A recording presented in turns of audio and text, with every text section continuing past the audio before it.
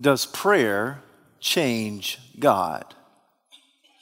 Embedded in that question lies the tension between God's sovereignty over human activity versus human activity's ability to affect the sovereignty of God.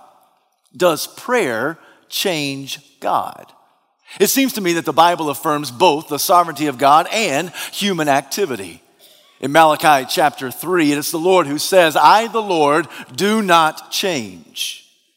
Yet in Hosea chapter 11, God responds to his prophet by saying, my heart within me is changed.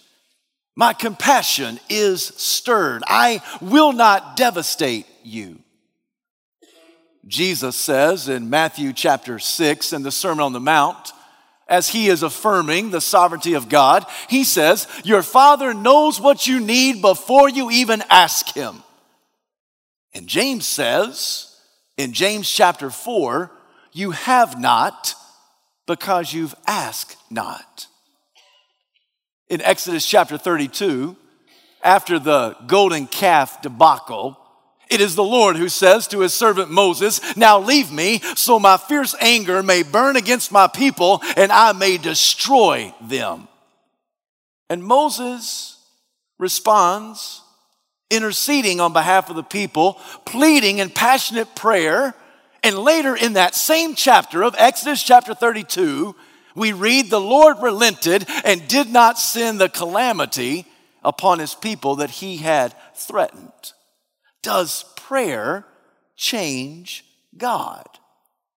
If the answer is a resounding no, that prayer in no way changes God, then we stand with theologians like Immanuel Kant, who says it is absurd, presumptuous even, to think that the prayers of sinful men and women can deflect the will of God. I must confess to you that I understand and largely agree with the sentiment of that statement. Yet there's someone who will raise the question, if everything is irrevocably set, then why pray? If everything is predetermined and if God is not affected by prayers, then why pray? Why do we pray asking God to heal our brother from cancer? Or help our sister to successfully come through heart surgery? If prayers do not affect God, then why do we pray asking God to help us with the history exam? Or help us with the interview to land the lucrative job of our dreams? Or if prayers don't really affect God, then why do we pray for our darling granddaughter who's a newborn, premature, and struggling for life in the hospital? Does prayer change God? If the answer is a resounding yes, that yes, prayers do change God, then we stand with theologians like Clark Pinnock, who once wrote that God changes in response to the request of his children. And someone would think to themselves, well, if we push that statement to its logical conclusion, then you and I need to be open theists, which I don't think any of us actually are. An open theist says that God is learning as he goes. He is evolving. He doesn't know the future as certainly as he knows the past because he's waiting to make cosmic decisions based upon your prayers. And I, for one, do not need a God nor read of a God who needs to make cosmic decisions based on the whimsical, flimsy prayers of frail, fickle followers like you and like me. I don't need for God to give me what I want. I need for God to give me what he wants me to have. And there are moments when I can be faithful unto the Lord and the very next moment be a failure. I don't need to tell the holy God how to respond to a crisis or a situation. So, does prayer change God?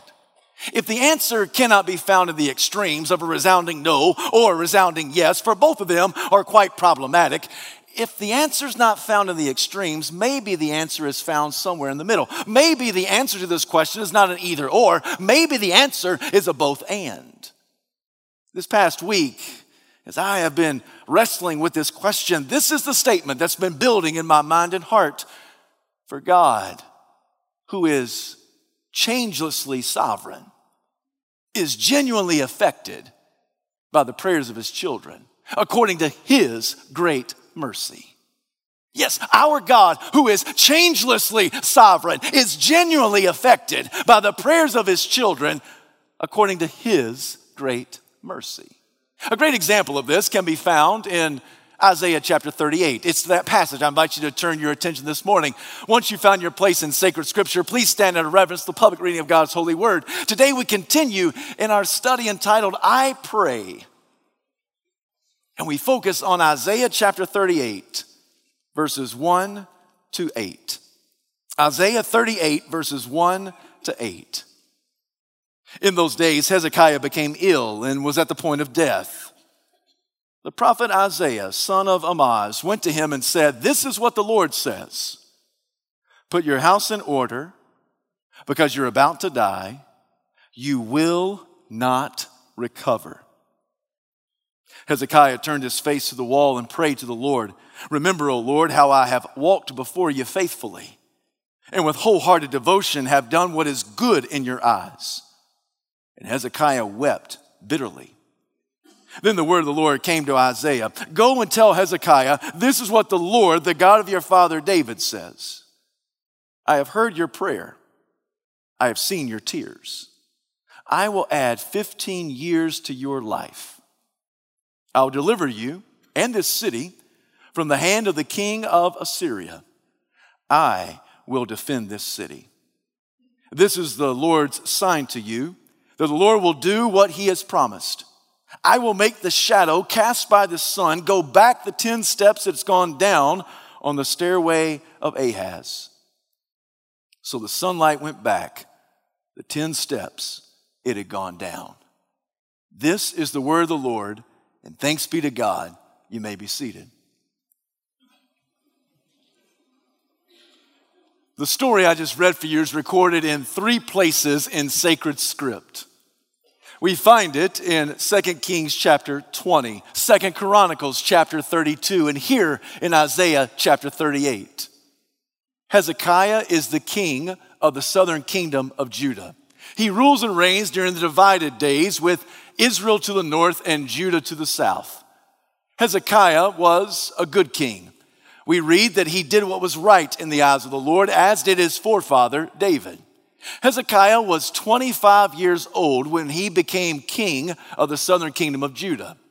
He was one of those millennials, yet he was one of those responsible millennials. He took the throne when he was only 25 years of age. He ruled for 29 years.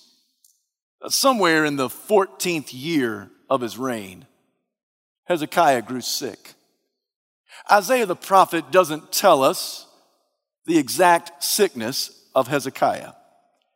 But the other stories tell us that the remedy was that they took a poultice of figs and applied it to the boil. I take that to mean that Hezekiah had some type of skin disease, maybe even the early onslaught of leprosy. In the ancient world, leprosy was the dreaded disease. In our day and time, nobody wants to hear the doctors say the dreaded C word, cancer. In the days of the Bible, nobody wanted to hear the dreaded L word, leprosy. And in all likelihood, Hezekiah is beginning to have the early signs of leprosy, some type of skin disease. He's sick. I don't know if he calls for the prophet, but the prophet comes to him, gains an audience with the king, and King Hezekiah welcomes Isaiah. This is not the first time Isaiah had ever made his way to the palace steps, not the first time he had gained an audience with that great king. Hezekiah and Isaiah were on first name basis. Numerous times Isaiah would walk in and say, "Thus saith the Lord." This is what God says for you to do or not do. Hezekiah was always eager to welcome Isaiah. On this day, Isaiah walks in and his face is downcast. His demeanor is distraught. The king looks at him and says, "What brings you here, mighty prophet?" And Isaiah says, King, I don't know how to tell you this, but I got a word from the Lord that I need to give you. Well, go ahead, tell me. What does God say? King, the word of the Lord has come to me, saying that you need to get your house in order. You're going to die. You will not recover. Friends, this is a sucker punch. I mean, this is a gut check. At this time in his life, Hezekiah is only 39 years old. And that's young. It's getting younger by the day, I'll tell you that much. That's young. Hezekiah is not thinking about death. And here, he thinks to himself, I know I'm sick, but I didn't know I was that sick. For the prophet to tell the king, get your house in order. What he's communicating is that you need to appoint your successor. You need to draft your last will and testament. If you got family and friends that you want to see and speak to before you pass, now's the time to do it. Get your house in order. Hezekiah hadn't thought about a successor. He's 39 years old. He's not thinking about death. He's not thinking about his final days. He's not even anticipating who his successor might be. The truth of the matter is, when Hezekiah eventually does die at the age of 54, his successor is his son Manasseh. And we are told that Manasseh takes the throne when Manasseh is 12 years old. So by the time of our story, Manasseh's not even born yet. He doesn't even know who his successor is going to be. Yet Isaiah tells him, you need to get your house in order. You need to appoint your successor. You need to get everything organized and ready for a smooth transition for the very next king. And in response to this sovereign set decree of the Lord, Hezekiah turns his head towards the wall and he prays. Now that's remarkable, isn't it? God didn't stutter. It wasn't like it was foggy or confusing. It's not like Hezekiah could go to God and say, God, what do you mean by that? That I'm not going to live. What does that mean? No, it's very clear. Hezekiah, you're going to die. You will not recover. God cannot be any plainer. This is crystal clear. And yet the king prays. He received a sovereign set decree. This is what the Lord says. And in response, he prays. Why does he pray? He prays because he knows God to be changelessly sovereign and genuinely affected by the prayers of his children, according to his great mercy. Oh God, remember how I have faithfully walked before you. I have had wholehearted devotion. I have done what is good and right in your sight. Hezekiah is not being arrogant when he offers his prayer. He's being accurate. Because what he says is precisely what he had been doing for the last 14 years. When Hezekiah became king of the southern kingdom of Judah, and he took the throne right there in Jerusalem, he followed his father, and his father Ahaz was a pathetic king. When Hezekiah went to the throne, the religious life of the nation was in shambles. So the first thing Hezekiah did is that he ordered for the temple to be consecrated. He said, I want to rededicate this thing because everybody's been lazy. The priests have been pathetic. They've been negligent on their job. So the first thing he wanted to do was to consecrate every utensil, every room, every table, every piece of furniture. It took the priest 16 days to consecrate and cleanse the temple. That's some deep cleaning, isn't it? 16 days were required. After that was done, they had a worship service. And in that worship service, they offered up 600 bulls and 3,000 goats. The nation truly worshiped the Lord. They worshiped him in song, in scripture, and in sacrifice. Following that, Hezekiah said, we need to reinstitute the Passover. The Passover had been neglected for years. It's not that individuals didn't observe the Passover, but from the top down, there was just complete negligence of the Passover. So even though it wasn't technically the right time for Passover, Hezekiah said, we are going to get this thing started off right. We're going to have Passover. He invited his friends and families to the north Israel to come, and they all gathered for worship. Now, typically, the Passover would last 7 days. Yet when Hezekiah did this, it lasted 14 days. Sweeping revival. People would not go home. I mean, the seventh day had come and gone, and Hezekiah said, what do you want to do? We want to keep on worshiping the Lord. And so they did it for a whole nother week. Genuine, real revival. In response to that, we are told that Hezekiah tore down the high places. He smashed the sacred stones. He cut down the Asherah poles. All of those are symbols and images of paganism and sensual, sexual idolatry. All those places where God-forsaken places, vile things were done in the name of religion.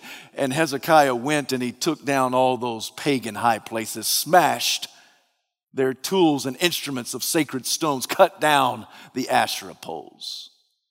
We're even told in 2 Kings chapter 18, verse 4, that Hezekiah smashed that bronze serpent because they had been burning incense to it. You remember the story of that bronze serpent? 700 years ago, when Moses was leading the people out of their Egyptian captivity, those Israelites began to complain against their leader Moses. Now, Moses didn't like it, and God didn't take too kindly to it either, so he sent fiery serpents among the camp. If anyone there was bitten by one of those fiery serpents, they were certain to die. It didn't take them very long to say, okay, maybe we've overreacted, and Moses, can you please go on our behalf before the Lord and just ask him to forgive us? Moses goes on their behalf to God, and God says, Moses, I want you to fashion a bronze serpent. I want you to set it on a pole. I want you to place it in the middle of camp, and anybody who's been bitten, if they look up in faith, they will be healed. And what you know, there are many people who looked up in faith and they were healed. Other people refused that divine healing and they died and perished. Well, when camp broke, somebody had the bright idea, hey, we need to keep track of that bronze serpent. That's a good snake. That's a good snake. It's really served us well. So for 700 years, they kept that snake. For 700 years. Let's think about that. America is 241 years old. That's nearly 3 times the age of America. That's how long some committee had been formed to keep that dreaded snake. Somebody had been in charge of housing that snake, keeping that snake. I'm sure they made a plaque for that snake. They probably encased it in glass. They probably put it in a prominent place for everybody to see.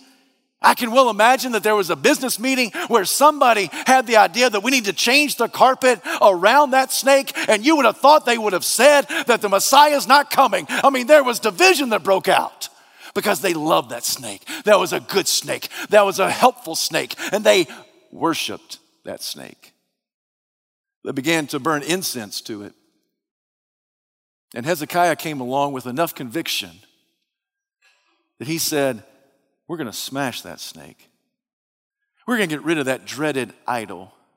Friends, whenever revival genuinely takes place, idols always fall.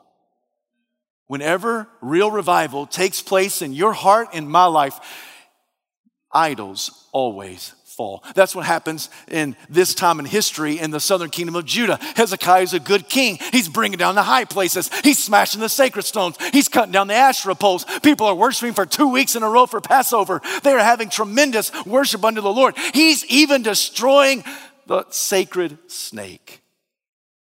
Hezekiah was a good king. Not only did he do those religious things, but he also had great technological advances for the nation of Judah. Hezekiah was somewhat of an engineer. He organized underground aqueducts to bring water into the capital city of Jerusalem. You realize that Jerusalem is not located near any waterway. And so Hezekiah found some nearby sources of water, and he had enough ingenuity to be able to construct those underground aqueducts. Not only was that done, but he would build villages and parks. He built up not only the treasury, but also the army of Judah. Hezekiah was a good king. When he says to the Lord, remember, O Lord, how I've walked before you. The imagery of walking throughout the Bible is the imagery of how I've lived my life. Remember how I've lived my life. Remember how I've tried to be faithful unto you. Remember the things that I've done in your name. Remember all of these things, O Lord, for I followed you wholeheartedly. I've done what is good in your sight, what is right in the eyes of the Lord. Hezekiah is not saying that God owes him a favor, because even a life well lived is no merit for mercy. Don't ever forget that. A life well lived is no merit for mercy.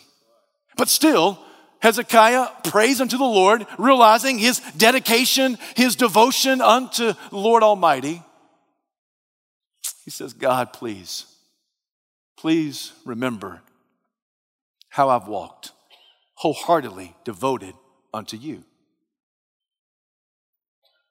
Before Isaiah could make it off the palace steps, the word of the Lord came to him a second time. Go back and say to King Hezekiah, this is what the Lord says. I've heard your prayer. I've seen your tears. I'll add 15 years to your life. And I'll defend this city. The Assyrians, they won't invade this city.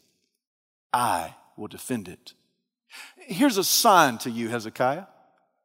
I will cause the impossible to become possible. The sun that cast its shadow that's gone down 10 steps on the stairway of Ahaz, I'll cause it to go in reverse. I'll do the impossible so you'll know I'm good for it. Isaiah, go back, tell the king. Can you imagine what Hezekiah felt like when Isaiah came back? He came back and said, oh, king, there's something else I need to tell you. Oh, no, don't tell me anything. No, you're going to like this. Okay, well, then tell me clearly, what is it? God heard your prayers. God saw your tears. Tears are liquid love that we offer up unto the Lord. To say that he saw tears is not to say that you and I just have to be emotional before God in order to grab his attention, but that communicates the authenticity of the one doing the praying. That Isaiah and Hezekiah are very sincere. Hezekiah is praying unto the Lord with sincerity of heart. He is sincere and honest. He is crying before the Lord. The Lord has heard your prayer. He has seen your tears. He's going to add 15 years to your life. He will defend this city. Those big bad Assyrians, they won't destroy Jerusalem. And God's even going to give you a sign that he's good on it. He's going to do the impossible. He's going to cause the shadow of the sun to retreat 10 steps. He's going to give you 15 more years. Can you imagine how Hezekiah lived that next decade and a half? Every day he realized, today's a bonus. I shouldn't be here, but today's a bonus. Today is a gift. You know, every day that you have is a bonus. God doesn't owe us a thing. He doesn't owe us tomorrow. He doesn't owe us tomorrow's tomorrow. Yet if we live today, if we wake up tomorrow, we need to wake up and say, this is a bonus. Every day is a bonus from you, oh God. It is a gift. And I promise you, Hezekiah did not waste that decade and a half in frivolous, selfish living. Hezekiah is unlike us in one respect. He not only knew his birth date, but he also knew his death date. That didn't cause fear. That caused great faith. I live in the Lord and I die in the Lord. Every day I have is a gift from God. I'm sure that Hezekiah lived his life realizing that every day is a precious blessing and a gift from the Lord. So every person he saw, he hugged them as if it was the last time he was going to see them. Every interaction, every conversation, he thought to himself, listen, time is ticking away. My time is short. I want to make the most of what I've got. My friends, you and I ought to live every day just like that. The Lord said, I'll give you 15 years. I don't know what Hezekiah asked for. I don't know if he asked for 5 years, 10 years, 15. I don't know what he asked for. Scripture doesn't tell us. But I promise you this much, God responded in massive mercy because God always responds in massive mercy. Whatever Hezekiah asked for, God gave him more than what he asked for. He said, not only am I going to lengthen your days, that's really what he asked for. We don't know how long he wanted to lengthen his days, but he just said, Lord, remember me, lengthen my days. And the Lord says, not only am I going to lengthen your days, but even the days that you're here, I'm going to defend and bless. I'll defend the city. Assyria, they won't come down against you, not on my watch. You do realize that the Assyrian army invaded the northern kingdom of Israel and eventually destroyed the northern kingdom of Israel. And they threatened the southern kingdom of Judah, but they never got there. Why? Because God defended Jerusalem. God defended Judah. In fact, on one night, when Sennacherib, the king of Assyria, was making his way and breathing murderous threats down the necks of the people living in Jerusalem, it is God who defends the city. And in one night, without Judah ever launching one arrow, God destroys and kills, executes 185,000 of the Assyrian troops. The next day, Judah wakes up. The next day, Hezekiah wakes up and he looks out the window and 185,000 of the enemy called the Assyrians were dead. Who did that? God did that. All the while, he's reminding Hezekiah, I'll defend this city. I'll fight your battles. I am your God. You just live for me. The Lord says to the king, I'll give you a sign so that you know I'm good for it. I'll do the impossible. I'll cause the sun to retreat. I will turn back the clock. And creation was obedient to the Creator. And the sun retreated those 10 steps that it had gone down on the stairway of Ahaz. Does prayer change God? I would say no. And yes. I think what I would say is this, that our God, who is changelessly sovereign, is genuinely affected by the prayers of his children according to his great mercy. In his book entitled Prayer, Philip Yancey concludes with this story. He says there are often times that I'll get an email, I'll get a letter in the mail from a stranger, somebody in prison, somebody from another country. They're asking me for help. And there are times, Yancey writes, that I do my best to help them. But many times, I don't do much of anything. I refuse to get involved. But if I ever have a letter or an email or a phone call from my nephew or my neighbor or my family member or a close friend, and they have a need, I'll do everything I can to meet that need. And then he writes these words, because relationship ups the urgency. I respond to those most eagerly that I have the deepest relationship with. Relationship ups the urgency. So he says, in my prayer life, I cannot tell God what to do. I cannot change God. It is God who is sovereign. He gets the last word. He gets every word. He can do whatever he wants to do. And yet, because of our relationship, it ups the urgency so that he invites me to come and to cast all my cares upon him. He responds to me out of his relationship with me. So I pray, Yancey writes, because relationship ups the urgency. Friend, do you have that kind of relationship with God? Oh, not that you're telling God what to do. You can't. He's sovereign, changelessly sovereign.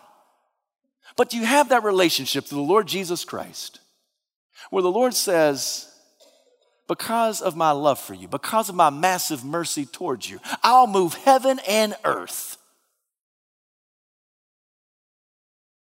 to give you the desires of your heart. And God says to those to which he has a relationship, I've given you a sign. It's the impossible.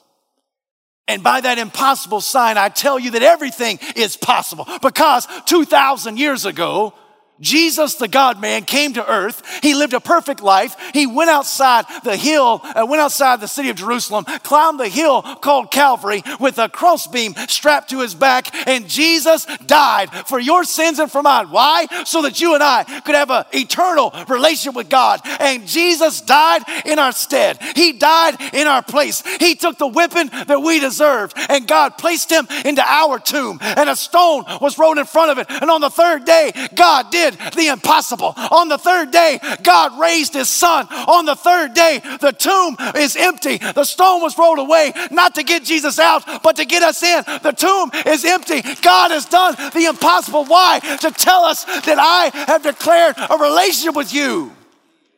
And that relationship ups the urgency. Friend, you cannot tell God what to do. He is changelessly sovereign. He knows the future as certainly as he knows the past. Yet in ways that I do not fully understand, I can tell you that God is genuinely affected by the prayers of his children. I can't explain that. I don't understand that. I just know it to be true. That God is genuinely affected by your prayers. And it's all because of his massive mercy. So just like the hymn writer said, I must tell Jesus. I must tell Jesus. I cannot bear these burdens alone. In my distress, he kindly will help me. For he ever loves and cares for his own. So I must tell Jesus. I must tell Jesus. I cannot bear these burdens alone. I must tell Jesus. I must tell Jesus. Jesus will help me. Jesus alone. How can you sing that? Because you've got a relationship with Jesus and you've got to tell somebody. And that somebody you tell is the one who paid a debt he did not owe because you had a debt that you could not pay. Relationship ups the urgency. So this morning I ask, do you have that kind of relationship? If you don't, you can today. You come to him by faith. As soon as we sing, you come down this aisle, take one of the ministers by the hand and say, hey, I need to know that God. Maybe you do have that relationship. And you come in here heavy loaded. And maybe you just need to come here, kneel at the altar, and cast your cares upon the one who cares for you. You're not telling God what to do. But somehow, God longs to hear the prayers of his children. And he invites you, and you, and you, and you to come and to pray. Because our God is changelessly sovereign. Yet he's genuinely affected by the prayers of his children according to his great mercy.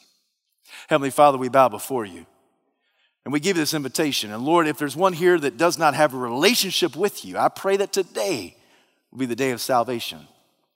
Lord, if there's somebody here and they know you, but yet, Lord, we are heavy with concern and burdens. Oh Lord, out of that relationship, let us come and cast all of our cares upon you.